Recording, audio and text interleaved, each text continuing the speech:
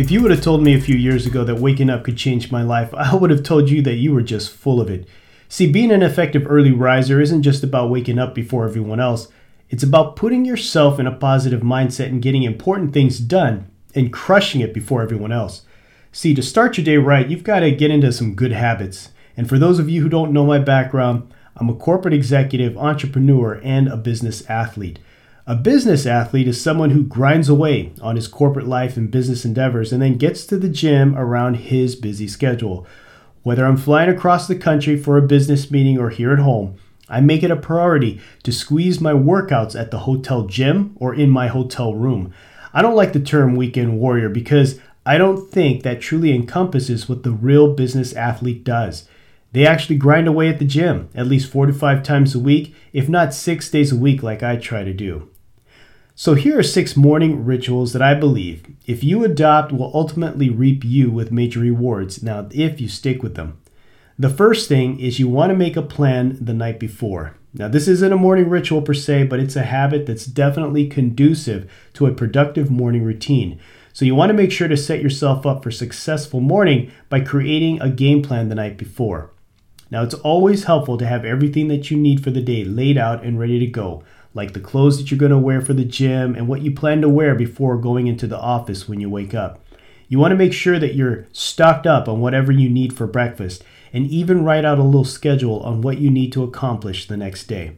Now this all sounds pretty simple, but when you're getting home from work late in the day or night, it's so tempting to just crash on the sofa with your glass of wine and leaving all that stuff for tomorrow.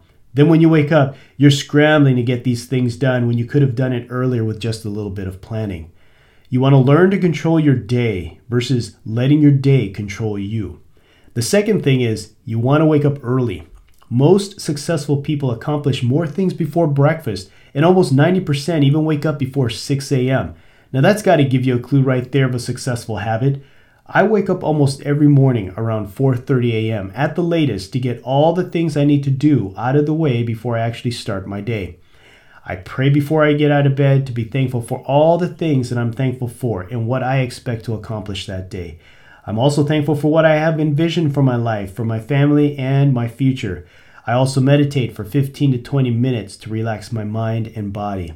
Now, if you're not used to waking up early, the key is to try and sleep earlier. That'll help numb the pain of early wake-ups over time. So the bottom line here is that productive meetings start with early wake-up calls. And the third thing is you want to start the day right with exercise. One of my daily mantras to myself is health is wealth. This is the first thing that I do. Most days I do weights in the morning, but if I'm training for a race like a triathlon or ultramarathon, then I'll do those trainings later in the afternoon. But I make it a priority to do weights first thing in the morning because I feel that that's one thing that you can control. You've already accomplished what most people haven't even done while they're still lying in bed or brushing their teeth. Think about it this way. If some of the busiest people in the world can find time to work out, then so can you.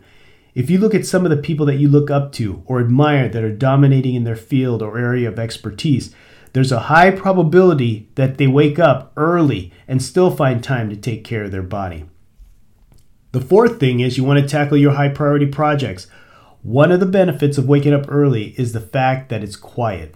While the kids or family are still sleeping, it can be an ideal time to focus on important work or projects without being interrupted. What's even more productive is that spending time on these things at the beginning of the day ensures that it gets your attention before all the other stuff does. Like the kids, the employees, bosses, clients, you want to take advantage of this time. The fifth thing is you want to work on your side hustle. If you got side hustles, it's easy to skip this stuff when you've been in meetings all day and you're tired, you're hungry, and you have to figure out what's for dinner.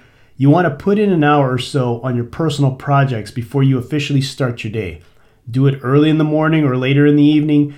That's the hustle and grind that you've got to do to make things work. And the last thing, enjoy the silence. You see, life is crazy enough as it is. It's hard to find any moment to spare in your busy schedule. I get it. It happens to the best of us. But like I said earlier, if you're always rushing around in the morning, it's difficult to imagine being able to spare any time to have a quiet moment. You've got to learn to control your day versus letting your day control you. Try to reserve a few minutes for silent contemplation at the start of every day. You can use those peaceful moments to pray, meditate, envision your future success, or reflect on what you're grateful for. Whatever works for you. That short pause can put you in a great mindset for the rest of the day. I hope this was helpful. Take care. Until the next time, everyone. Remember that all things start with you. Your life circumstances of where you are today shouldn't deter you from where you want to be. So get out there and make things happen. And remember to always be all in or be average. Until next time.